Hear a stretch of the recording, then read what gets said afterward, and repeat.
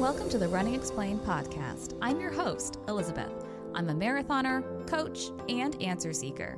When I first started running at the age of 29, I had so many questions and what felt like nowhere to turn to for answers. And now I'm here to answer all your running questions about anything that you might want to know. If you're a new runner or you've been doing this for a long time, there's always something more to learn about running. So let's get started. Hey everyone, welcome to episode 4 of season 3 of the Running Explained podcast. I am super excited to have you here. Shockingly, it is already February. This year is just absolutely starting to fly by, probably a little faster than some of us would like. But before I introduce my guest for this week, I just wanted to give you an update about all of the awesome ongoing offerings that we have at Running Explained. Since we're deep into the new year already, let's not even call it a new year thing. Let's just call it like, hey, you're training for something and you want some support. So as a reminder, training plans are always available, and I am currently working on putting out some new plans, including speed base at a variety of levels, along with some challenge weekend offerings if you're running a 10K and a half marathon in 2 consecutive days in one of the happiest places on earth. Those types of plans might be appropriate for you. Group training is also open, and please note that the price for group training is rising this month. So please lock in the current pricing for group training if you're interested in joining us for half or full marathon group training. And then, of course, we do have one-on-one coaching available. I would say 4 of my 6 coaches, who are all awesome, are currently accepting new clients. So if you're looking for truly individualized support, feedback, personalized training, a coach in your corner for your training, one-on-one coaching is the offer for you. All right, let's get to it. My guest this week is sports dietitian Kirsten Screen of Screen Nutrition.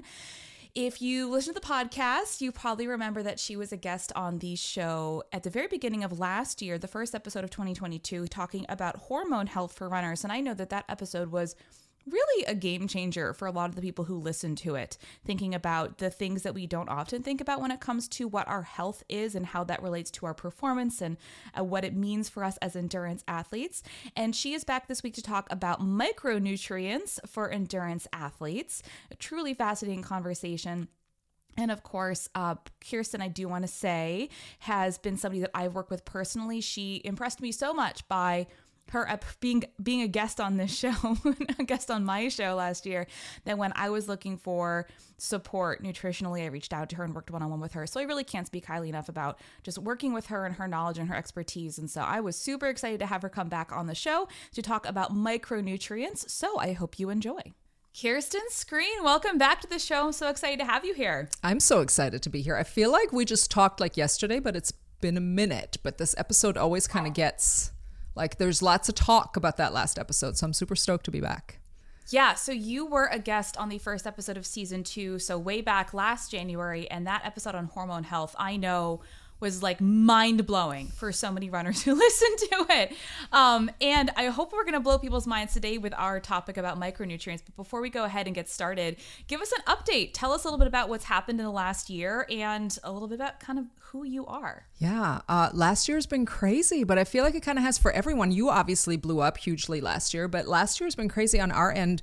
The business has grown and we kind of split parts of the business. So for those of you who heard me last year, there's a new name to the business, still the same people, but you'll now find us as Screen Nutrition.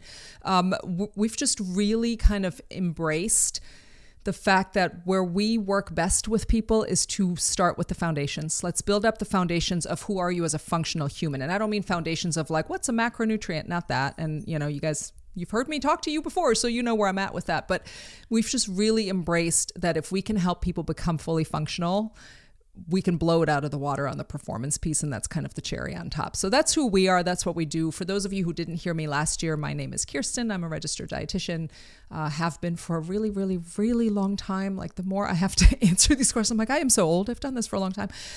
But this is my passion, is to help people use nutrition to really improve the function of their life, which then carries over into everything, including performance, which is obviously why we're here. So anyway, that's who I am. Yeah.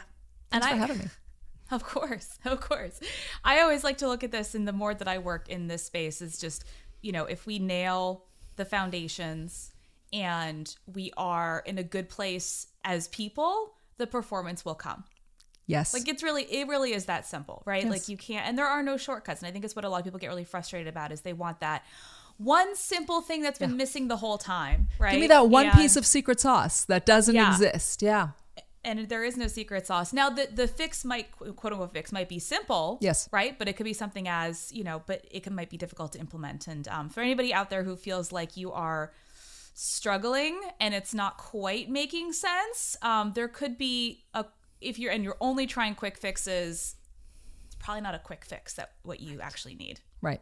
Yeah. And I think that's a hard pill for a lot of people to swallow because we want, like, I just haven't found the thing yet, right? That's what's in everyone's brain. Like there's just one piece of information that they're keeping from me. And if I can just find the right person to give me the right piece of information, then everything will work. But in the end, that's just not reality, right? Like you can't buy your way into better health and performance. You can't, there's no shortcut. Like you said, you just have to really dig in and figure out what's going on.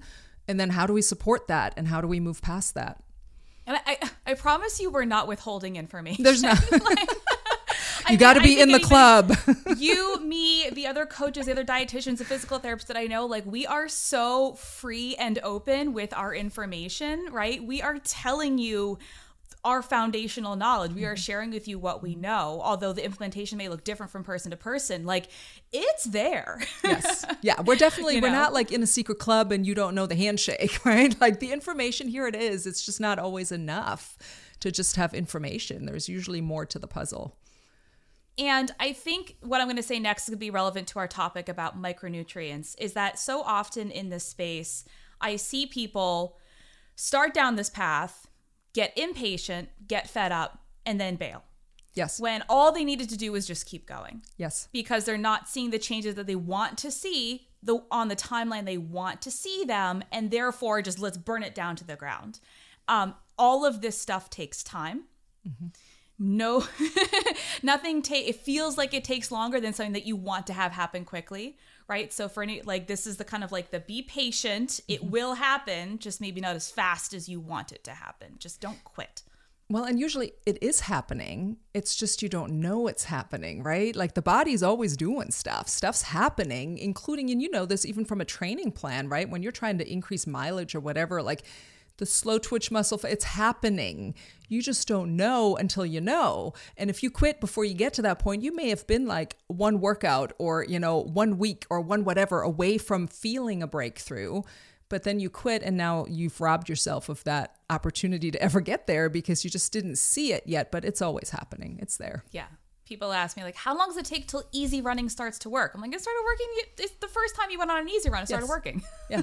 And I also find, and I don't know if this is true with your running people, but I find this with our nutrition clients for sure. They know it's working. It's just not like boom, drastic, like a 180 change overnight. And then one day they'll look back and go, oh, you know what? I haven't had that symptom in like 3 weeks. I'm like, right. But you didn't notice that you didn't have that symptom because it's a slow, gradual improvement of things when you're waiting for like a meteor to hit you falling out of the sky to let you know something happened. But we just have to tune in and connect with that. Stuff's shifting. Just give it a minute. That is almost verbatim something I said to one of my one-on-one clients who actually also works with you. She just started. Oh, amazing. And we were chatting and I said something about it may not feel like it's working, but it is. And one day you're going to look back and realize, oh my God, I don't feel as bad as I used to feel. Right. But it's not a meteor. Like you said, it's not like, oh, boom, now it's working. You look back and think, oh my gosh, I feel good. Or I'm getting faster or I'm sleeping better. I haven't had that problem in like 3 weeks and I didn't even notice I haven't had that problem. That's ideal. That's what we want. It shouldn't be, in my opinion, a very drastic shift because that either means we're assuming too much or it means that now all of your expectations are going to be based on that. And that's not usually how stuff works. Like we have to really learn to walk the slow path and do the underlying work, the boring work, right? The quiet work that eventually gets you that result. Yes. The unsexy work. That's it. That's it. Well, I don't know. I think micronutrients can be pretty sexy, but I think it depends on your. It's one of my favorite topics. Let's see how exciting we can make it. We can make it happen today. So we're going to talk about micronutrients today, and as always, let's lay the foundation of knowledge. What are micronutrients? Micronutrients are like the cooler cousin that doesn't get invited to the birthday parties. Like the cousin that you don't recognize is really cool. And like instead you're getting the big loud cousin to come over, but really this is the cousin you want. Everyone harps on macronutrients, and I know we're going to distinguish this in just a second, but micronutrients are literally the chemical elements that are making everything work, including using macronutrients. Micronutrients are your vitamins and minerals, essentially. We need them in trace amounts, but we do need them. For all living organisms to function, we need micronutrients. And it's basically your vitamins and minerals, but the biggest piece I want everyone to take away from it is that we're vastly underestimating how important they are, because speaking of things that you can't really see and can't tell the difference with, you can tell pretty quickly on a run if you suddenly increase your carbohydrate intake, a macronutrient. You can tell the difference pretty drastically because it's a direct energy source, right? It takes longer and it's much more subtle when you start seeing changes of micronutrients, so nobody pays attention and you end up attributing it to other things. Or this was a coincidence. Oh, I happen to know it's because we've put some other stuff in place, but it's like you said, a whole lot less sexy. So it's the cousin we don't invite, but the cousin that we should all be best friends with. Like you want your micros to be on par with what you need. And yeah, micros versus macros. I run into this issue a lot as an endurance coach, that people tend to over prioritize the importance of things they can measure easily, and devalue things, or don't even pay attention to things that are, I mean, if I can't measure it, like I don't even pay attention to it. And the things that I can measure, because I can measure them so easily, they must be of oversized importance. Right. And it sounds like a lot's going on with nutrition in that capacity too. Yes. And especially when we're then talking about nutrition for endurance athletes. You and I have had this conversation offline before. Endurance athletes like to have control over things. We are just, and I am one myself, but we are just a population that likes to have predictable outcomes. And we're a population that likes to follow predictable plans and measured things to get to wherever, right? I always joke that you could literally tell a runner that if you stand on your head for 7.8 seconds every morning at 4:30 facing east, you will run faster. They would all do it. Like you wouldn't even need science to back that. They would just do it, right? Because that's just who we are as a population, I think. The problem then is with macros and micros, and macronutrients, just to distinguish for those who might not know, your macronutrients are literally the three things that provide energy. There's only 3 things on the planet that give humans energy. There's a fourth, but that's alcohol. I'm not going to mention that because please don't use that as your energy source. Hopefully that goes without saying. But carbohydrates, proteins, and fats are the only things that provide energy to humans. So vitamins and minerals and caffeine do not provide energy. It's only carbohydrates, proteins, and fats. So we tend to focus on those, like you said, because those are the tangible things we're eating. Like people know when they eat a piece of bread, they're getting carbohydrate. They also forget that they're also getting protein and fat, but that's the nuance of the dietitian. But what we care more about is what do you need to make those carbohydrates, proteins, and fats give you energy? You need micronutrients. And those things are everywhere, but we need them in very small amounts, trace amounts, right? Too much of them can be very detrimental. So we don't measure them. And I honestly don't want you to measure the macros either, but that's another conversation. But we definitely don't measure them. They're intangible. You can't see them. You can't feel them. You can't go out and be like, I'm going to eat a slice of magnesium. So as a result, you can eat a slice of bread, but not a slice of magnesium. Again, volume also would be very detrimental. It just makes it harder to conceptually understand the drastic impact they have. And as a result, like you said, we put them aside. We just don't worry about it because we don't know how to measure it. But you don't need to measure it. You just need to understand that they exist everywhere and that they play a vital role and you should consume them. Dovetailing with the endurance athletes like to measure and feel like they're in control of everything. I love that nuance. Yes. Yeah. I have this whole series planned on like controls and illusion. Love it. The next question I think out of many people's mouths will then, how do I know that I'm getting enough micronutrients if I can't technically measure it? Perfect. The same way that I will tell people, you know whether you get enough macronutrients because you feel right. And that's very loose and abstract. But you know this in our world, we do symptom check-ins a lot. And when I say symptom check-ins, I don't just mean how well did your run go? Or, were you in a good mood today? Like we look at detailed symptoms of what's happening in the body because this is what I just yesterday did a live presentation locally, and this is what I explained to the group. Every single thing that's happening in your body comes down to micronutrients, including things that you don't think about. For example, let's say you break your arm and it's a complex break and you need surgery, and a very skilled surgeon is going to open you up and put that back together and put screws in and rods and all the things. And then they put you in a cast and then they send you home and tell you to go heal. All of that happens because you have micronutrients. The healing will never happen from the most skilled surgeon. The healing will never happen if you don't have micronutrients on board. And it's not just about eat more protein and eat more. If you don't have micronutrients, none of that can take place. So literally everything we do comes down to, do we have enough of these resources to do the work? So the way you can tell whether you're getting enough or not is by paying attention to symptoms. And the biggest issue I find is that everyone isolates things and doesn't make the connection that it's one organism. So if your hair is falling out and you also are bruising easily, or you're not sleeping through the night, or, or, they're not isolated things. They may have different specific causes, but in the end, they all come down to you're missing a resource somewhere that is responsible for making that go. Like at its most basic level, that's what it comes down to. So let's reduce it to its most basic level and pay attention to those symptoms. And if you have a bunch of those, you're probably not getting enough micronutrients. I'm continually amazed by humans, and I don't know if this is just a human thing. I suspect that it is, but athletes' ability to take a whole range of different things and then attribute zero connection between all of them. Yes. And I mean, that's a lot of what I do as a coach in my coaching life is like connecting the dots, helping my athletes connect the dots, of why this, why that. Oh, maybe you think the fact that you slept for 3 hours last night and then got the flu is why this weekend's long run didn't go well. Yeah. Absolutely no connection. So. How dare you? Zero connection. Oh, I'm really, really sore. It's like, well, did you eat yesterday? Oh, no, my nutrition wasn't that. Well, that could be, part of it. All these things.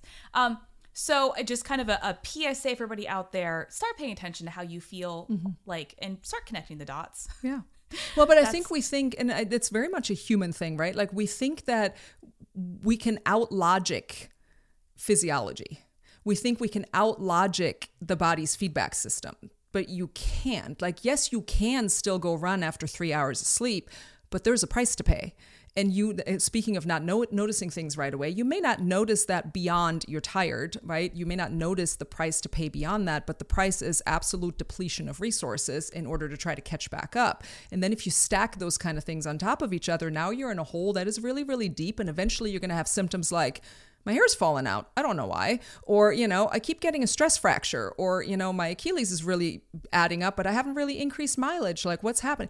Because it's all connected, and you need to remember that we are just one giant organism, and any work or anything that happens within that organism is going to affect every part of that organism. It's not isolated. For my winter runners out there, how many of you have been on a run that's a little gnarly?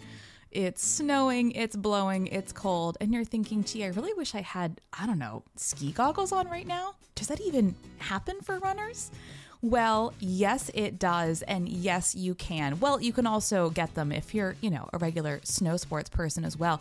But my favorite sunglasses company, Goodr, is now making the Snow G's wraparound snow goggles for all of your extreme winter sporting needs. They are hyper affordable, only $75. They are anti-fog, anti-glare, wraparound fit, and they come with 2 lenses, one for low light conditions. With anybody who's been a winter sport person for a while, you know how important those low light lenses can be on days when you need to protect your eyes, but the sun is nowhere to be seen. So get your Snow G's now at Goodr.com, and you can get free shipping on your next order using code RUNEXP. That's code RUNEXP for free shipping on your next order on Goodr.com. GOODR.com. Look good, run Goodr. So let's talk about some of these micronutrients that we've been obliquely referencing up until now. Obviously, there are a whole bunch of them. Probably do not have time to go into all of them. In your world, what do you recommend that endurance athletes understand about micronutrients and the ones they should be making sure they're getting enough of? Yeah. Well, first, I'm going to give the general caveat of they all matter, because again, you're a human first. This is what I always say to our athletes. And obviously we work with a lot of athletes. You're a functioning human first. You also happen to have this hobby of putting, purposeful injury and stress on yourself because you love to do endurance events, myself included. But first, functional, right? So they all matter, but there are specific ones that are going to matter more when you also are an endurance athlete. The obvious ones I want to mention, and I want to kind of approach them from a different perspective because we again underestimate the role here, is electrolytes. Electrolytes are part of your minerals, right? Part of your normal micronutrients. They are minerals. They are a component of the micronutrients.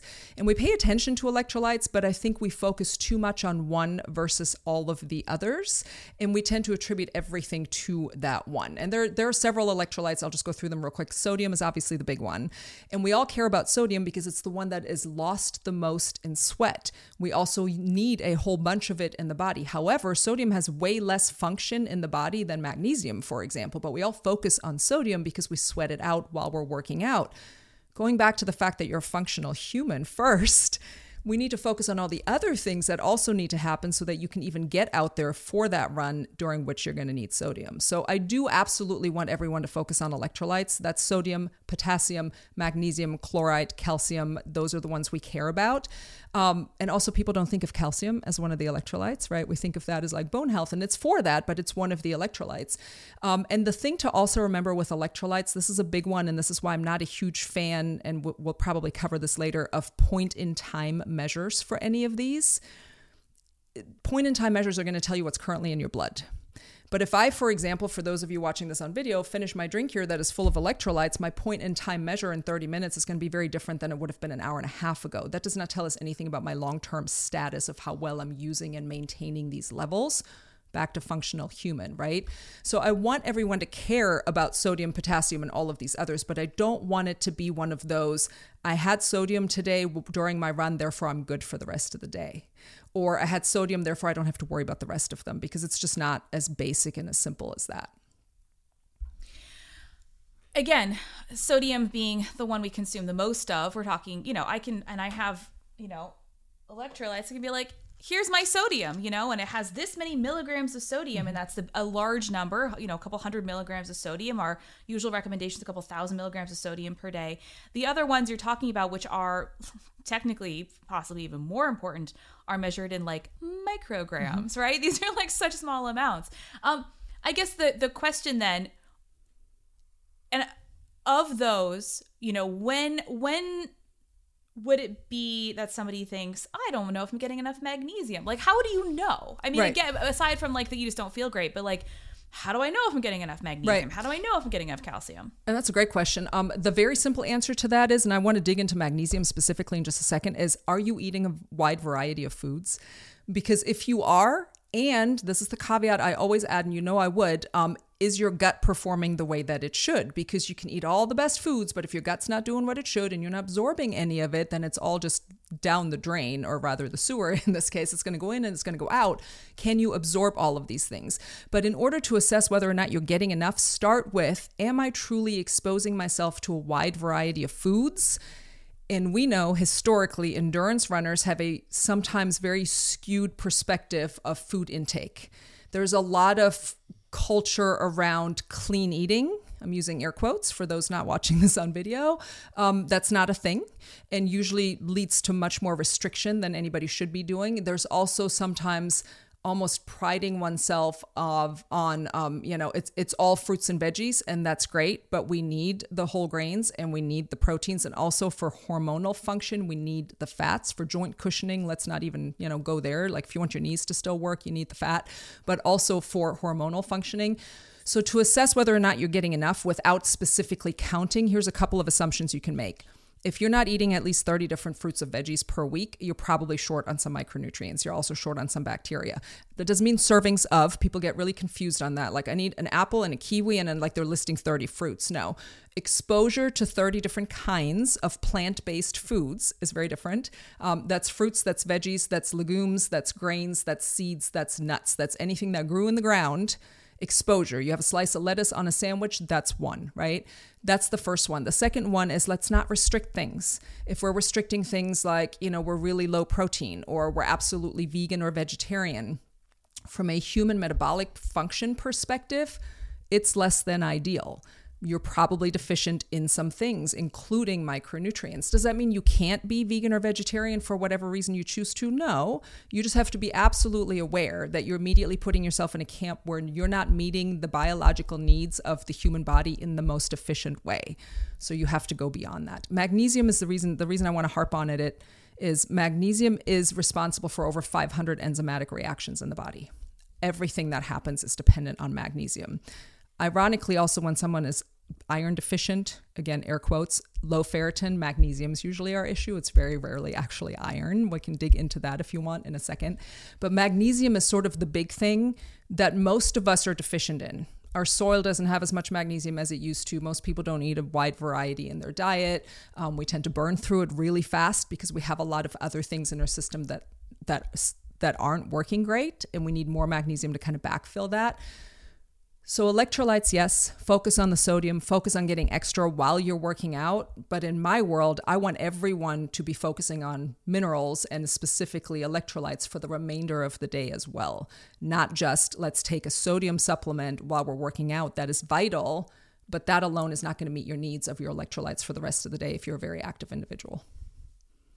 I know that magnesium is a popular inclusion in a lot of sports recovery products, but like transdermal absorption, like, yes. Oh, I'll just take an Epsom salt bath, or I have magnesium oil. And somebody asked me about this like a while back. And this is like I actually looked up some research about transdermal absorption. That's great if you want to use it, but you're talking about ingesting magnesium. I'm talking about ingesting. You can absolutely, and I have some of my folks where we really struggle with getting their magnesium back to where it needs to be. I will add a magnesium salt bath, as one of those protocol pieces we use, but I'm talking about ingesting. Your body is really good at getting what it needs from the food that you eat as long as you give it enough opportunity to do so. And that means enough total volume, which is where a lot of people struggle. And this is a different conversation, but you and I have talked about this in the past. The underlying current of a lot of endurance athletes thinking that they must be smaller in order to be better, which usually obviously being smaller requires restriction. And that is a massive obstacle that we have to overcome to get people to have enough exposure to food to begin with, but then also just variety. So enough volume, but enough variety. And if we can do that, and your system is functional, you've done the work to make sure that you are able to digest and absorb everything, then there's usually not a need for doing transdermal absorption as well, but it's certainly not going to harm. So if you want to sit in a magnesium bath, do that. It's not going to harm.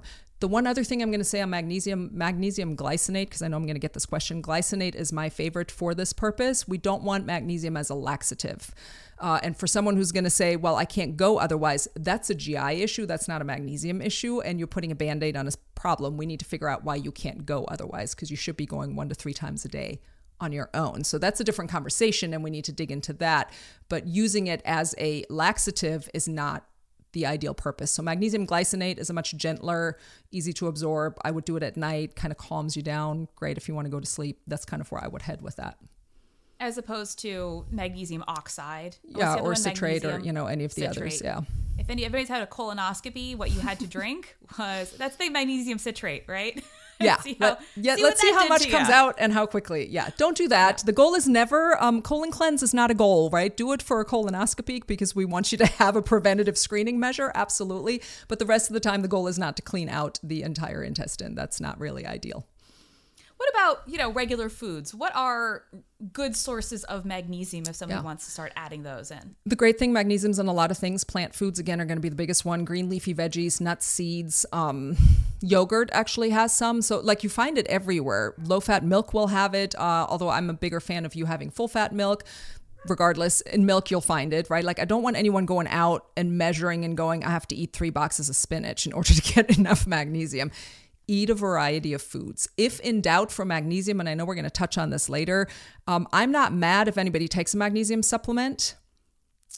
I don't love anyone supplementing without knowing details, but if you're going to take a supplement, magnesium is going to be one of the easier ones and less, dangerous ones to take. Take it at night, keep it under 150 milligrams, do glycinate. I'm not mad there, but I would be much happier if you increased your intake of fruits and veggies and nuts and legumes and just tried to get it, from nature, because your body knows what to do when it gets it in whole food form. And I know that there are people listening right now going, well, what if I do both? I want to get an A+ in magnesium, so I'm going to do both. Yeah, better's not better, or more's not always better. You don't need more, right? Like your body needs what it needs and it doesn't need anything above that. Your body's also really good, especially with the minerals. Whatever you don't need, your body's going to get rid of through your stool or through your skin or through your kidneys. So like, don't make the body do more work. You don't need more, right? Like if you sleep for 10 hours, sleeping for 20 is not going to be better. Like, we don't need to be doing that. That's not how we naturally function. So just do the right thing and do enough of that and do that consistently. And then you don't have to worry about it. You mentioned iron in relation to magnesium. And I did a whole podcast episode last season on iron, but it's an important one. Let's talk about it. So iron, in my opinion, is absolutely misunderstood. As humans, we recycle the vast majority of our iron. We don't actually lose a lot of iron. Obviously, women lose more than men because you're going to lose it in blood. So menstruating women are going to lose it every month. However, we have a very small need for exogenous iron in our diet every day, like 1 to 2 milligrams, like a really small amount. So when most people have their levels checked, especially endurance athletes, we tend to have ferritin checked. And ferritin is a storage protein of iron. It is not iron itself. It is think of it, this is how I always explain. Ferritin is like the Uber that takes iron to where you can use it. And usually we don't have an iron issue. We have an Uber issue. We have an issue of moving iron where it needs to go. And that iron transport, that movement from stored iron, or rather from iron present in your tissue and in your blood to get it to ferritin where you can access it, that is driven by magnesium, copper, and vitamin A. So usually when we have an issue of, and you'll see this a lot when you have an athlete where like total iron is fine, but their ferritin is low. What's the solution the physician's going to give them? More iron. What? But like we have plenty of total iron, we just can't move it. So putting more total iron in there is not going to make more Ubers show up. Like that's just, you just now have more people standing outside the venue trying to get where they can't go. So instead what we need is vitamin A and copper and magnesium at the front end of that entire cascade. You need copper and vitamin A to kind of move iron where it needs to go through a protein called ceruloplasmin. We're getting into the weeds here now. But in order for that to happen, you need magnesium. And magnesium gets used, like I said, for everything. And some people, especially for high stress, if we have what I like to call holes in the bucket, and I'll explain that in just a second. But when we have those things going on, we burn magnesium at a much higher rate than we would otherwise. So you can put all the iron in your system you want. If you do not have a way to shunt it into ferritin where it's usable, your ferritin is going to remain low. So putting more iron in your system is at best a Band-Aid, at worst backing up the system more. So we need to instead focus on all of these others. This again, why trace minerals are so vital. We need to focus on things like magnesium and copper and bioavailable vitamin A. I want to talk about that as well because that gets confused often. But we need those things in play in order to then move stuff forward. I wanted to ask about the symptoms of low iron and how many, especially for female athletes, talking about siloing, right? All these different things. How I don't know, this must be your experience because I know it's mine and I don't even do nutrition stuff. Someone will come to me, list all of the symptoms of low iron as individual symptoms and think they have absolutely zero connection. And then say, do you think these are related? Right. Yeah, I mean, the biggest one that people are going to see is fatigue, like that's sort of the main one that everyone's going to see. But in the end, as far as connection, it just comes back to understanding that nothing operates in a silo. Nothing operates in a bubble. Nothing operates in a vacuum. If your body's having symptoms, if you have energy production symptoms, if you have, whatever other symptom you want to, whatever the symptom is, hair, skin, nails, fatigue, brain fog, there's 1,000 symptoms for 1,000 micronutrients. They all come back down to, do you have access to the things you need? And can you move them where they need to be moved? And you have to stop looking at them as this is a problem over here and I'm going to take a pill for that. And this is a problem over here. I'm going to take a pill for that. How do they come together? That's where we need to look. What I find interesting is that a lot of times runners will ignore all the symptoms that as long as it's not impacting their running. Yes. Right. Everything else feels terrible, yeah. Right? Until, all of a sudden I couldn't hit my paces in my workout or my heart rate's too high on my easy runs or I'm plateauing in my training. And please don't get to that place, runner listening. Please don't get to the place where you are now impacting your training because your life was impacted before you even noticed it in your training.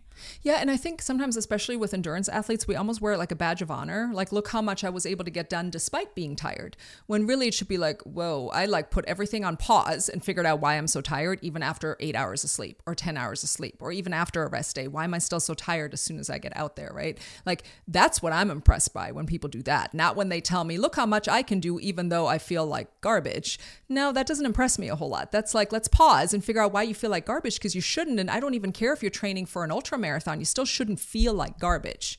If we feel like garbage, something has gone really wrong and we're not supporting somewhere. So let's take a step back, support, and figure out how to get you through that ultra marathon while you're feeling as good as you can while training for an ultra marathon. And again, for everybody who's trying to get an A+ in iron, no, just taking a preventative supplement, as Kirsten said, is not going to do anything. And it's actually going to cause more problems specifically with iron. Iron is toxic at certain levels. If you do have iron supplements in the house and you have children in the house, make sure they are way up high and locked up, the supplement, not the children, because you can actually cause, it can be fatal. Iron ingestion can be fatal. But again, if the issue is moving iron from where it is not accessible to you to where you can access it, if that's the issue, putting more stuff into a clogged drain is not going to help the drain unclog. You're just going to cause more problems. And you're going to end up burning through more magnesium and need more vitamin A and cause a bunch of other issues because now you're pulling these resources from other locations to try to fix this problem.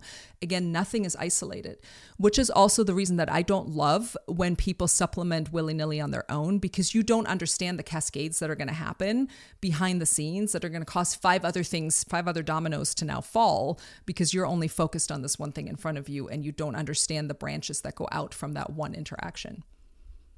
Which I feel like is, we're going through some of these branches now because we've started with electrolytes and then we went to magnesium and now we're at iron, and these are all related. And now I want to talk about vitamin A because you highlighted that, and especially I did. Yeah. Bioavailability, which I just adore. Yeah, but it's one of my favorite words, right? It's such a clinical nerdy word, but bioavailability just means, can your body easily access this?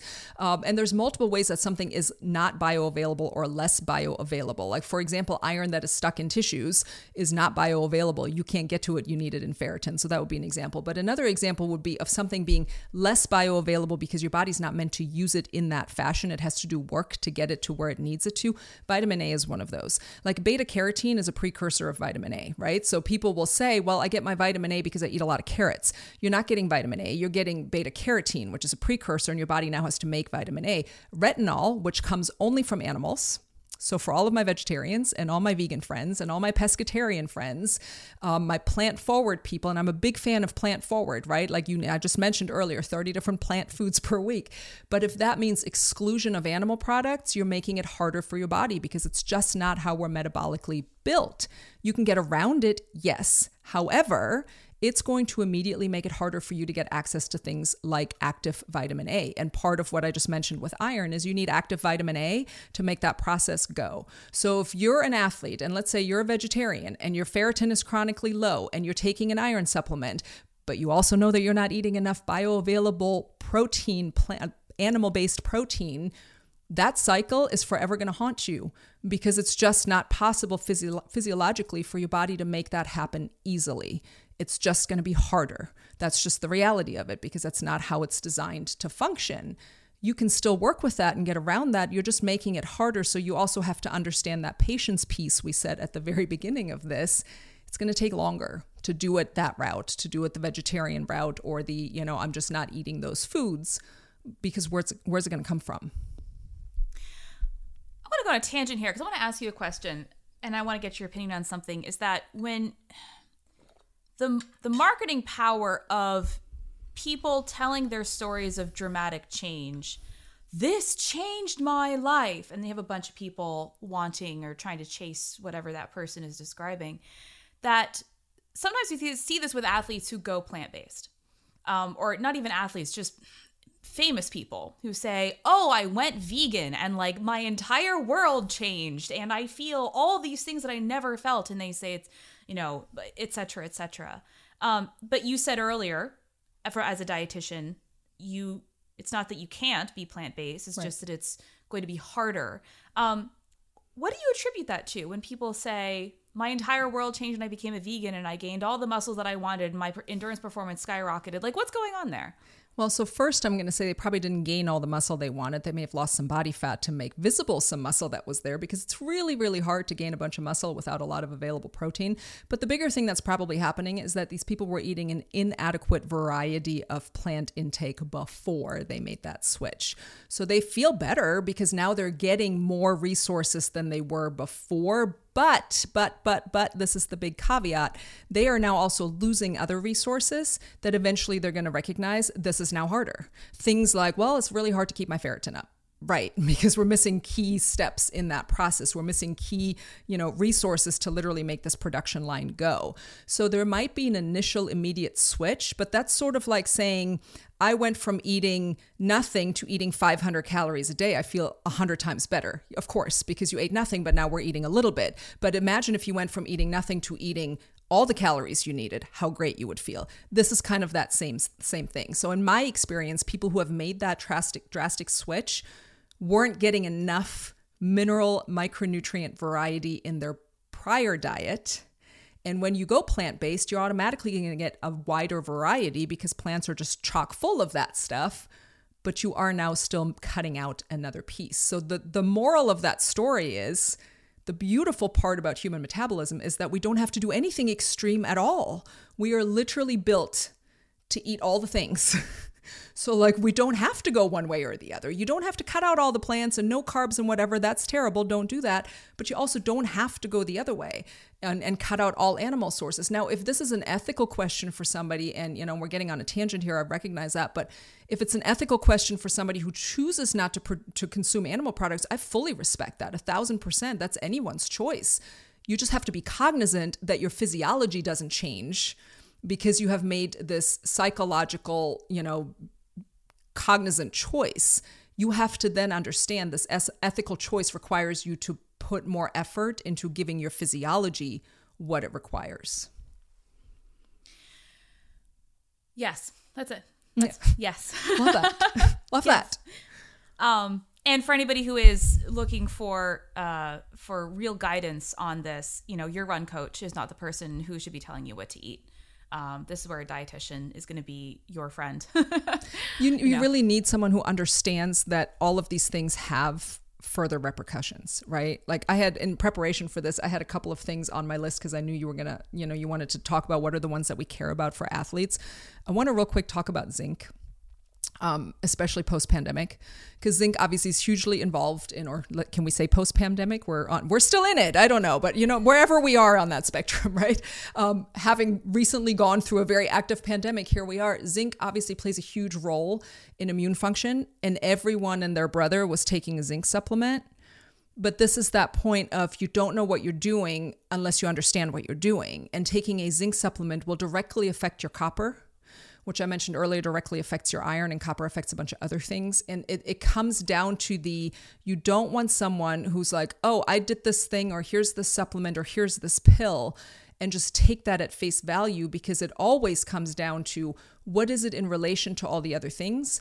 What is your original, and I talked about the bucket earlier. So when I say bucket, I mean your body's ability to hold on to the resources you're putting in. If you think of your body as a bucket and you put all the good stuff in the top, but your bucket has a bunch of holes, it doesn't matter how much good stuff you put in at the top. We need to plug the holes, which is, again, why taking an iron supplement to get your ferritin up is not a long-term solution. It's a Band-Aid by putting more stuff in the top, but we still have a leak. Same thing with things like zinc and copper. Everything interacts, and your body is a very fine-tuned giant chemistry experiment. And if anybody's ever taking high school chemistry, you remember if you put the wrong stuff in, it goes poof in your face and your teacher gets really mad and you have to clean up a bunch of stuff and you probably have to go to the principal's office. You don't want all of that. So we don't want to just willy-nilly take things and take these kind of, recommendations from people who don't understand the big picture of it. I'm not meant to ever write you a training plan. That's not my shtick. It's not what I do. Please go see Elizabeth and her team for that. That is not my thing. But when it comes to what do you put in your body, especially when we're talking supplements or specific nutrients, you really have to understand the big picture, because there is always a fallout. There's always a domino effect that affects 7 other things. You mentioned copper a couple times, and I don't, I think most people are going to think of copper like the metal that's pennies are made out of, or used to be made out of. Don't eat pennies. Yeah. Don't eat pennies. Don't eat pennies now, because I actually think they're made of zinc. But I think they are, right? So definitely don't eat pennies now, but also pennies are disgusting. So please do not put them anywhere near your face. Wash your hands after you handle pennies. Copper, yes, copper has a huge impact on the body. It's part of making energy. We need copper in the Krebs cycle just to produce energy. We need it for connective tissue. We need it for our blood vessels. We need it for iron transport. We need a very small amount of it. Copper is one of our trace minerals. We need a very small amount. But whoever thinks about, I have to consume copper, right? This is, again, it comes back to you need a variety of foods. Perfect example, copper is found in its highest amounts in animal products, in meat, right? Organ meats, fish, shellfish, those kind of things. You can also find it in nuts and seeds. You find it in chocolate. So if you're not sure if you're eating enough copper, here's my advice to include chocolate as part of a healthy diet. Do not exclude things, right? But copper and zinc are antagonists. So this was my point with zinc earlier. If you take in a bunch of zinc, it's automatically going to suppress your ability to hold on to copper. So you trying to support your immune system by taking a bunch of exogenous zinc will inadvertently lower your copper, which lowers your iron, which lowers your connective tissue and energy production. And if you can't produce energy, good luck fighting a virus, right? So everything plays together. There's not one nutrient that does one magic thing. And if I just take this one thing, it fixes everything, like we said earlier. It's just not how it works. It's all interconnected. And we want to make sure that we have a handle on the big picture of it, which, to bring it down to the lowest common denominator, is eat a wide variety of foods. Don't eat the same 10 things all the time. And don't be scared of things, because all of it has a place. All of it has a place. This reminds me of, and I don't know if this is still fashionable, but some years ago, 5, 10, 15 years ago, it was very fashionable to take very high doses of vitamin D for God knows a variety of things. Tell me about that. Let's talk about vitamin D. Let's talk about vitamin D. So vitamin D, obviously hugely important, but also there are 4 vitamins that are what we call the fat-soluble vitamins. It's vitamins A, D, E, and K. For those of us who went to school for nutrition, ADEC, that was just drilled into your brain, so you knew those were the fat-soluble ones.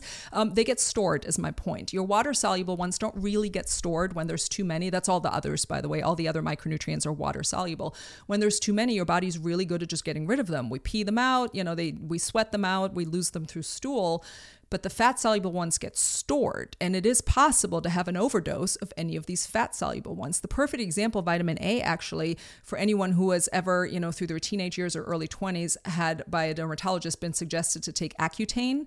Accutane is literally just a pharmaceutical, very high-dose vitamin A.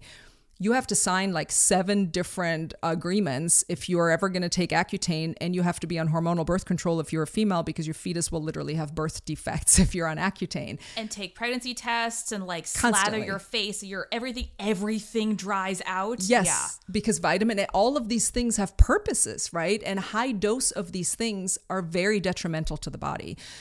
In my world, as a dietitian, no one should be on permanent supplementation unless we know we're dealing with a chronic illness. If we're dealing with a chronic illness where we know there's going to be deficiency, an example would be celiac disease. You are just going to be deficient because the inside of your intestine is not doing great, and that's where we take in our stuff, right? Those kind of things. Or we know there's a medication at play. A great example of this, and I'll answer your vitamin D question in just a second. So many tangents. But a great example of this will be the B vitamins. If you're on hormonal birth control, you should automatically be on a good B complex, because you're always depleted. You just are, by the nature of what you're doing with taking this exogenous estrogen. These are things that aren't mentioned and things that you don't think about. B vitamins, by the way, hugely responsible for energy production. So if you're an endurance runner who's always tired and you're on birth control, consider your B vitamins. Back to vitamin D. It's fat soluble. So for that version alone, we don't want to take more than we need to take. Vitamin D is really hard to get from food. There just isn't a lot. There aren't a lot of great sources. Fortified milk and margarine are kind of what you're left with. But long-term supplementation of it also, here's another reason not to do that, will affect your ferritin status. It affects that whole transporting iron to where it's active. So now we have oxygen issues, right? Now we have fatigue issues. You don't need more than you need. How do you get it? Sun exposure. Yes, for a little bit without sunscreen. Yes, I get it. This is a dichotomy that we constantly play, right? Like, don't go outside for an hour without sunscreen. Very bad. Melanoma, very bad. But as humans also, how do we make vitamin D? Because it's an active vitamin. It's actually hormonal status vitamin in our system. Is through sun exposure. And then your liver does what the liver does, because it's beautiful, and produces this hormone, this active vitamin D in your body. So you need it, but you don't need to be supplementing it. You don't need to take mega doses. If you have had a serum test from your physician and it says it's low, let's look at where we need to make lifestyle changes for it not to be low. If you are Caucasian and you live way north in the northern hemisphere and it is winter, you're going to automatically be lower during that time of year. But are you always low? Like maybe have your doctor recheck in the summer before we just willy-nilly start supplementing. Maybe you were low because right now it's January. Maybe let's recheck in April and maybe spend a little bit more time with your upper body, arms and neck and face exposed and see if you're still low in April before we go ahead and throw a heavy duty supplement at it. I would imagine that vitamin D deficiency was probably a real issue early in the pandemic when nobody went outside. Probably, yeah.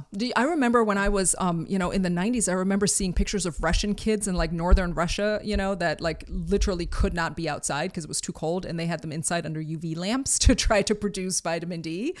So this is a real thing, but reality, we have the opportunity to get outside and do that and sit for, all you need is 10, 15 minutes with your sun exposed or your face exposed to sunlight. Or even I think it's your forearms. Like roll your sleeves up. Right. Go stand That's on your it, balcony right? or out in your yard. Yeah. It's like you said, there's no shortcut. It's just lifestyle of habits that humans are meant to be doing. We are designed the way we are because we can literally make a active hormone from the sun. How freaking cool is that we can do that? I'm such a nerd over this stuff. Let's do that instead of here's a 5,000 IU supplement that I now take every day while it's affecting a bunch of other things.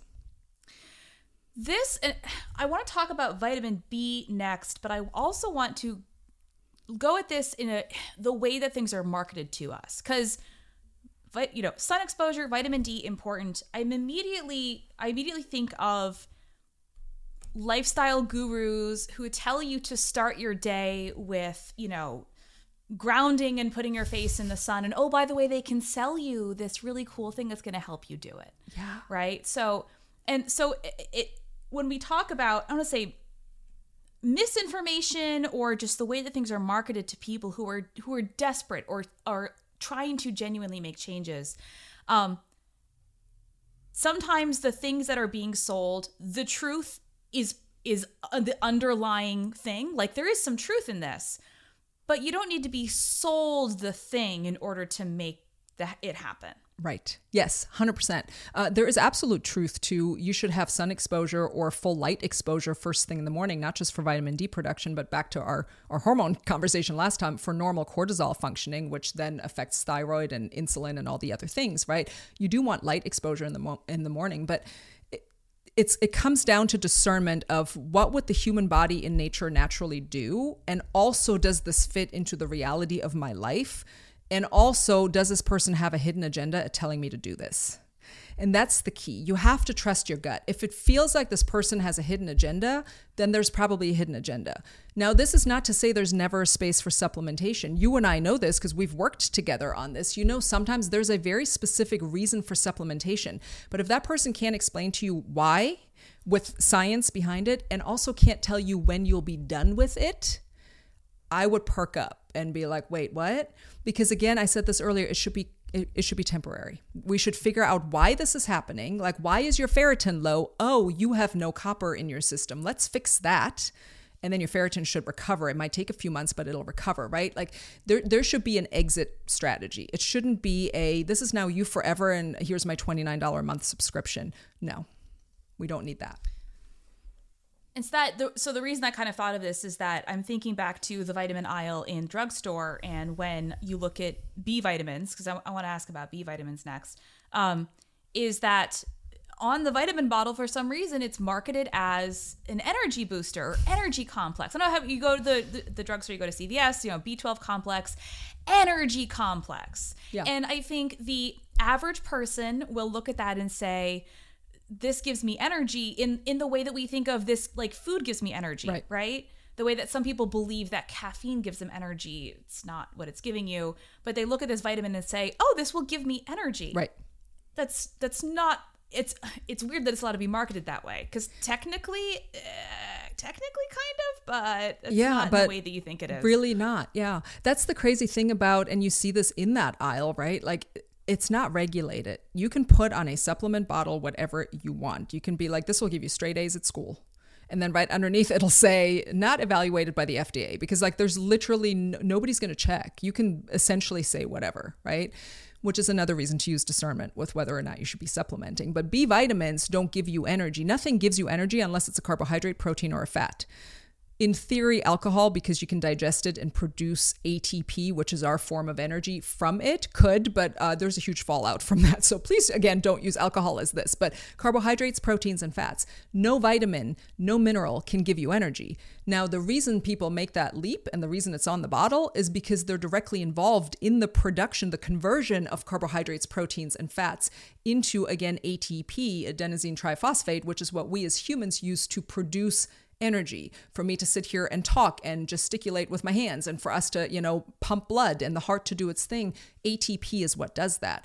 You need these vitamins and minerals at every juncture of that pathway. It's like what I was saying earlier, magnesium makes 500 plus enzymatic reactions happen. You can eat all the carbohydrate you want. If you don't have magnesium, you will die. If you don't have B vitamins, you will die. Now, you can go a long time being deficient in these vitamins, but this again is where you have symptoms. This is all the symptoms. Your body will still try to go, but it's like every check engine light is on, but you're ignoring all the check engine lights and pretending none of them coexist. Like what you were saying earlier, people tend to isolate symptoms. Imagine you're driving in your car and 7 things are lit up on your dashboard. You're not going to go into the mechanic and go, I just want you to deal with that one. I don't think the others are related. You're going to go in and go, my car is really messed up. Like it's really messed up. Fix it, right? That's how we have to start looking at it. And B vitamins are hugely important in this because they directly affect the energy breakdown of carbohydrate, proteins, and fats. But you mentioned B12 specifically, and I love talking about B12 because, again, everybody harps on this one thing. It's not magic. It will not give you energy. The reason most people find themselves deficient in B12 if they were to go take a test, had their doctor check on B12, it's usually one of 2 things. The first one brings us back to why I don't love when someone's a vegan and I don't love when someone's a vegetarian. B12 comes from animal sources. So immediately, there's no plant source of B12, no good one. And you can tell me algae all day. Do you know the amount of algae you would have to eat in order to get enough vitamin B12 if you could just go eat some chicken, right?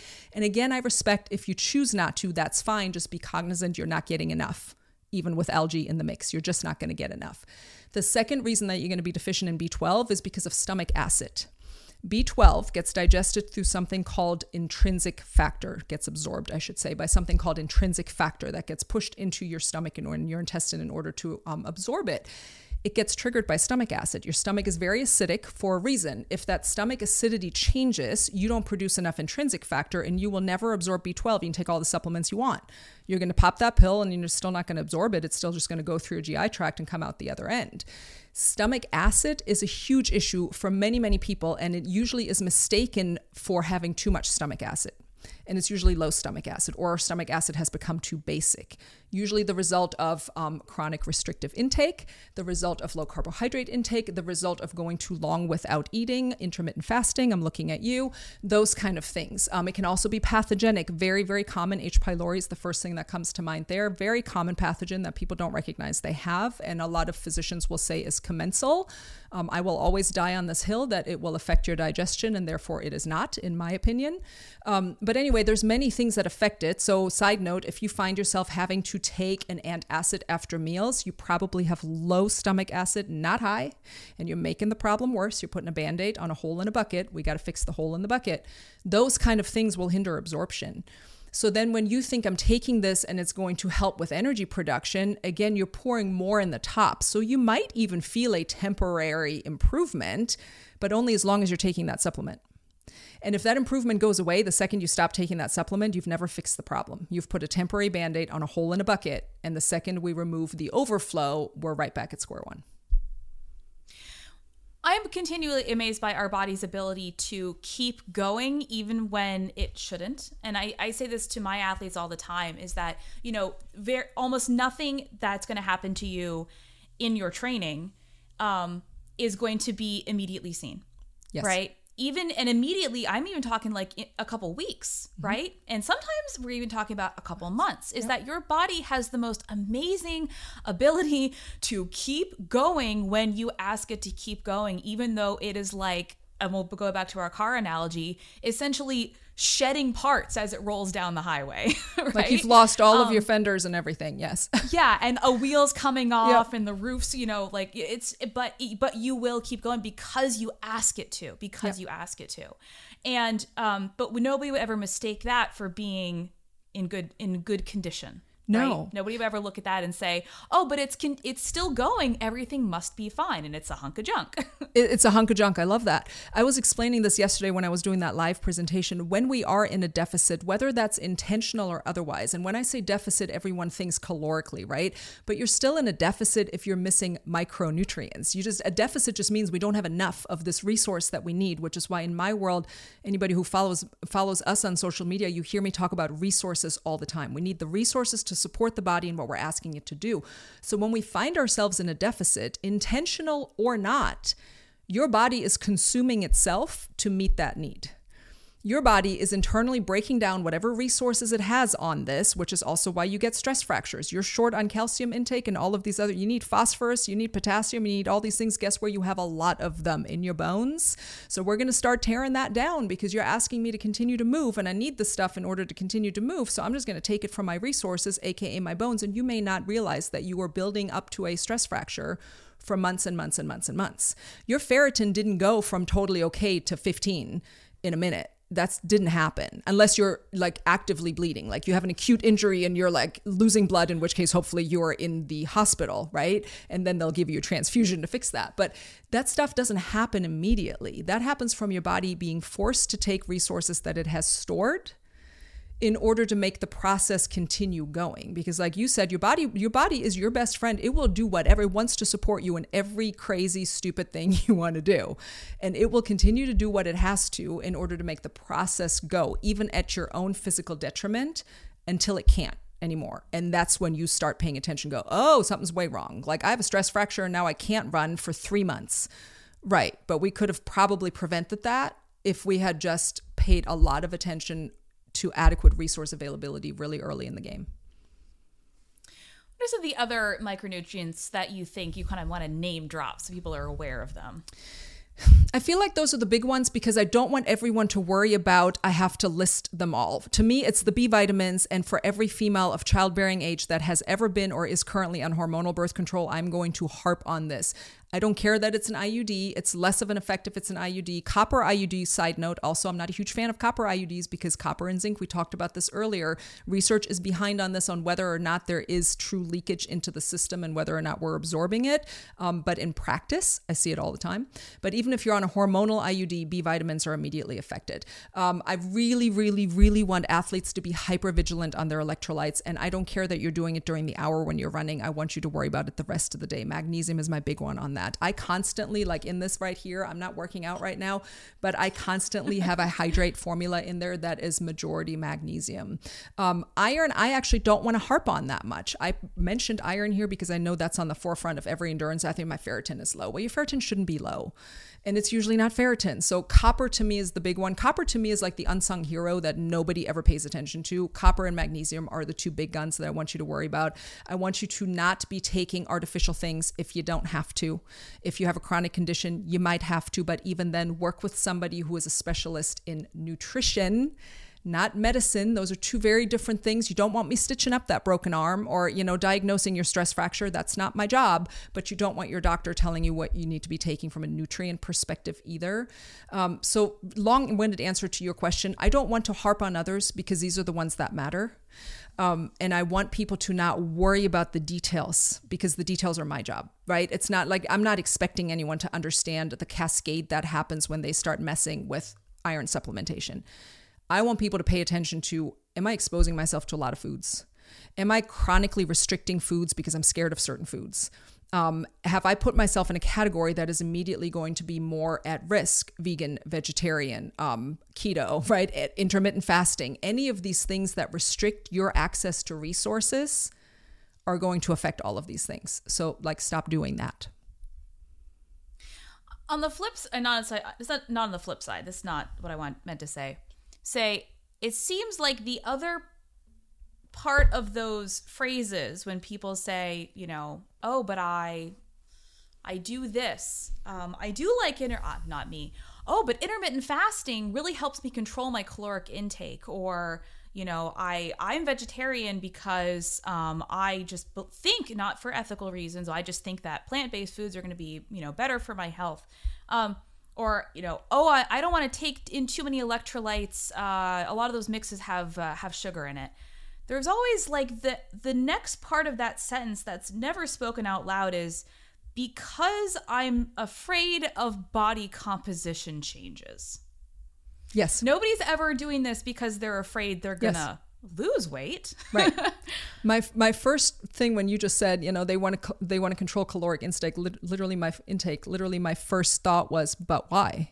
Why is it that as humans, and specifically as endurance athletes, our goal is always to control caloric intake? My goal is to fuel the crap out of myself. I want to consume as much as I possibly can to give my body what it needs. Now, people freak out because they usually they look at it from a perspective of years and years and years of control and restriction. So then the idea of fuel as much as you possibly can seems like a free for all, and we're going to go over a cliff and all is lost and oh my God, what's going to happen? See, when you know how to fuel yourself, that doesn't happen.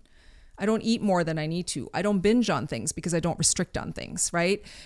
Why is caloric intake the hill that we want to die on? Why is that the place that we put all the effort into? Again, just because it's fresh in my brain because I was there yesterday, I did this entire presentation and I started it from the perspective of people equate nutrition with weight loss. And I don't know who that person was who connected the two, but I would like 10 minutes in a dark room alone with this person because it's horrible and has set us up for such failure. But I went through all of that and reframed it for them. At the end, somebody said, but so what you're saying is if I take really good care of my body, it'll lose the weight on its own. And I cannot tell you how frustrating it is that we do that and we come back to the full circle, here we are. My answer to her was, maybe if it was meant to, but if it wasn't meant to, it won't. And that's the part nobody likes. Listen, not everyone is meant to be a size 2. Your body is meant to be what it is meant to be, but you have probably never given it the chance to actually be what it's meant to be because you've probably never supported it. Because if you grew up in the Western world and you grew up in the last 4 decades in the Western world, you grew up with restriction, forget last decade, the last 100 years, you grew up with restriction and strange things and weird stuff to do with your body for that entire time. We have probably never been in a place where you have just fully fueled everything that you're doing while fully understanding how to do that. So then weight becomes a forefront of your brain because as soon as you change something, you might gain weight because you don't know how to do it. And I'm not saying there's a right way to do it where you don't gain weight. No, I'm saying the body is going to have to go through what it has to go through to recalibrate everything. It's like when you take your car in, it might be a $5,000 bill because you let it go for a really long time. And that's now the price you have to pay to get it all back. Weight gain, temporary, might be the price that has to be paid to get it all back. But then in the end, wherever your body settles, when it actually has all the nutrients it needs, and there's no holes in your bucket, and you're fueling it to support the activity that you're asking it to do, it's going to settle exactly where it's meant to be. But that's a really untangible thing for people, and they don't love that. And back to that illusion of control. Yes. Yeah. If I can control, if I have this goal and I can control all of these things, I will then get to my goal. Maybe. Right. But at what cost? And was that even something you were supposed to be doing? And the thing that really kind of, the more time I spend in this space, the more frustrating it is for me as a coach to watch athletes say that they have these big performance goals. And I'm like, cool, let's go after them. And they say, oh, but I also want to lose weight. Yeah, no. Okay. I mean, yeah, it's like, what am I supposed to do? Like, I can help you reach your performance goals. I cannot help you do that if you are also trying to fit into your genes from high school. Right. Which, back to that, why is that even ever a goal, right? Like you said, they can reach their, but why is the goal a body size? Why is the goal that? Why is the goal not, I want to perform at this level, period, right? It's one of those, and I said this to one of my clients the other day who was an ultra marathoner, and we had to have a really hard heart-to-heart in the beginning where she's like, I would love to change my body composition and I want to run 100 miles. And I'm like, pick one. Reality, pick one. And also, if you're here to lose body fat, I'm not the dietitian for you. I'm happy to send you to somebody who is, but I'm not that person because I'm here to help you fuel the crap out of yourself. I'm here to put all the resources in and support all the needs and all the work and all the stuff and make you the most functional, person I can make you. I want you to be functionally optimal. That's what I want. I don't care what size pants you wear, right? And that's not to say you can't be functionally optimal and fit into the pants you want to fit into, if that's what your body's meant to do. But when you're trying to force it and control it, we can't do that. I won't do that. And second, we're definitely not doing it while you're training. That's not happening. I have to say, it's nice to see, not nice to see, it's devastating to see, but there are a lot of professional athletes and former professional athletes who are coming out recently and talking about, under fueling ended my career. Yes. Under eating ended my career. Me trying to chase X body fat percentage or X weight ended my career from REDs or stress fractures or, massive just health issues. And I know this is going to be a part of the conversation that us regular runners are having, because I've already heard this, is that, well, it's okay for them to, I understand why they did it, because they were trying to chase a paycheck. And then I'm like, but why are you trying to do it? Right. If you look at them and say, well, okay, okay, fine. You know what? If we look at them and say high risk, high reward, maybe they made choices that were disadvantageous for their long-term health. It ended their career early, but they did get paid. Would they want to go back and change it? I'm sure they probably would. Yes. But knowing all of that, why are you then, recreational athlete who is not earning paychecks from winning races, why are you doing the same things that they were doing? Right. And knowing what happened to them. Right. Exactly. Knowing what happened to them. And even with them, like you said, there's not a price that anyone is probably willing to pay for their health. Do you know what I mean? It doesn't matter what the paycheck is, because there are circumstances where we've gone so far that coming back from that is really hard and sometimes impossible. Autoimmunity is the first thing that comes to mind with me, which I see constantly in my chronic overtrainer, undereater clients. Once we start that autoimmune cascade, good luck coming back out of that. We're going to control it and manage it as best as we can, but that's it. Knowing that, why would a person where your main function is to be, a wife or a mother or a husband or a friend or a brother or a dad or a whatever, and you're living your normal life, and you're doing your job, and you're doing all these other things, and you also happen to be a runner. And even if you have high running goals, right? You're like, I want to chase a sub-3 marathon or whatever. That's great, but you're still doing it recreationally. Why would you, sacrifice everything that you're doing for something that is such a minor part of who you are? And I think this is where the hang up is, that many people, especially in the running community, we identify as runners. And I want to challenge that. We're going so tangent on this right now, but I want to challenge that as let's stop identifying ourselves as runners. We are people who run. Even elites are people who run. You are a human first. Your value is not in the performance you put out. Your value is not in how many races you've run. Your value is not whether you never run races again and you just run for fun because you just freaking enjoy it and it clears your brain and whatever, because you just love that sport. We have to detach the two and focus on the reality of the physiology of you as a human. And the physiology of you as a human needs to be supported regardless of whether you run. But if you then choose to run, it needs to be supported more, not less. Amen. Cool. I think that's it. I think we said a lot. We kind of went all over the place with that at the end, but it all connects. Related. It all connects. Yeah. It's all related. I mean, I have yet to pull, I say I describe the human body as like a marionette, right? Like you pull one string and a bunch of stuff moves.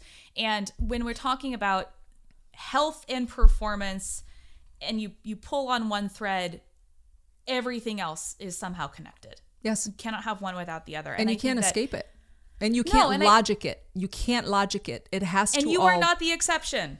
Correct. Oh my God. I'm so glad you said that, because everyone is always like, well, I get that for them, but it doesn't apply to me. Listen, nobody's that special. Metabolically, we all function the same. We all have the same pathways. We all function the same. We have the same micronutrient needs. The amounts vary, obviously, for individuals, but we all need the same things. Our bodies do the same things. You're not special. Stop trying to, prove something. You can't out-logic your physiology. It's been so rewarding for me as a coach. I mean, just for me as a runner, is figuring out my nutrition. So thank you, Kirsten, for being my dietitian. You were a model client. I enjoyed you very much. But I got an A+ in nutrition. You did get an A+ without overdoing it. Look at that. And you're not on long-term supplements, because we fixed things. I just take my electrolytes. That's but it. I think it's even, it's seeing the small changes in the athletes that I work with in the basic support that I offer them is that I've had a couple athletes I've worked with recently, buy hydration vests. And the very first long run, 3 different athletes in the last month have bought hydration vests and actually worn them on their long runs. And it's like night and day. They're like, oh my God, I felt really good. I'm like, yeah, that's what happens when you drink enough water and take electrolytes and feel your long run. Like it's these little things that, like we talked about at the very beginning, like some of these things are simple. Yeah. These are really simple changes to make but it's not always the one that you think of, right? Right. And it's not the sexy one because it's literally just, I want you to eat a lot of different foods often, and I want you to be really, really hydrated. Like that's the bottom line of it. There's nuance, but that's the bottom line of it. And if you have underlying stuff going on, let's fix it. But it's not sexy to give that as a protocol to somebody, but that's what you really, in all honesty and reality, need to be doing. That's the secret sauce. You want secret sauce, that's it. And there are some people who are going to listen to this and say, I can do that. Mm-hmm. And that's all they need, right? Yeah. Same with me. People like, coach, I'll explain a concept like, everything makes sense. That's all they need. They, self-coach very successfully. But of course, there are people who need more support. Tell us what you offer if people are looking for more support in their nutrition. Yeah, we do offer one-on-one coaching, similar to what folks can do with you. Obviously, you were in one-on-one coaching with us, so you know what we do there. We generally do about a 4-month protocol because it does take time. So I want that right from me. This is a process. Something that makes us probably a little bit different from what folks know about their normal sports dietitian. We incorporate the function piece at the foundation of everything. We do functional testing to see where the holes are in your bucket, to make sure that we backfill those and we're actually supporting the human and then stacking performance on top. So we do have one-on-one always as an option. We do have a group coaching option for those folks who are like, I'm pretty good on my own. I want accountability and I want to plug in. I want to know how to eat. How do I expose myself to variety and do all of those things? So we do have a quarterly group program that we run on that. If somebody just needs help with, I want to fuel for, a half or a full marathon, we do have an evergreen program on that as well. But I encourage anyone who truly is struggling with these types of things and has a bunch of symptoms, one-on-one coaching is where we play detective. We get in there and we figure out what's going on with you and we fix the holes in the bucket so that hopefully after that you come out like Elizabeth and never have to worry about it again because now you just know what to do and we fixed it, right? And I get it. I mean, for so many people, nutrition is this scary thing. Food has been the enemy, I think, for so many people for so much of their lives. Like the goal has always been in society to like see how little you could possibly get away with eating. So just as what I want to say is that I understand how thinking about this, eating enough, for so many people, enough is coming from a place of deprivation. And so enough for you may feel like everything because you have limited your ability, you're limited yourself to not allowed yourself to eat certain foods. And so, it's okay to be scared, yes. But you will find balance. Well, and you went through this yourself, right? Not from the restrictive perspective, but having to face something and going through this process with us. And hopefully it wasn't that scary. Hopefully you came out pretty unscathed on the other side. But the goal for us is always to demystify it, to take the overwhelm out of it. It's food. Like it's, eating, sleeping, and using the bathroom. Those are the things that we are programmed to do, and they should happen very easily every day. Let's demystify it and bring it back to the most basic functions that we as humans know how to do, and open up that brain space for you to focus on a whole lot of other things instead of worrying about feeding yourself. Exactly. Yeah. You shouldn't have analysis paralysis every single time you open the fridge. Every 3 hours. My goodness, that sounds awful. Let's not. Yep. Let's not. It's terrible. Kirsten, thank you so much for being here today. This is a great conversation. I hope people enjoy our tangents. I always enjoy talking to you, and I appreciate your time. I'm so grateful to be back, and I knew we'd go on tangents because that's what you and I are best at. But this was great. Thanks so much for having me. I hope you've enjoyed this episode. Don't forget, you can always find and follow me on Instagram at Running Explained. And if you're looking for a coach or a training plan, check me out. Visit my website, runningexplained.co. That's runningexplained.co. See you next time. This content is not intended to be a substitute for professional medical advice, diagnosis, or treatment. Always seek the advice of your physician or other qualified health provider with any questions you have regarding a medical condition.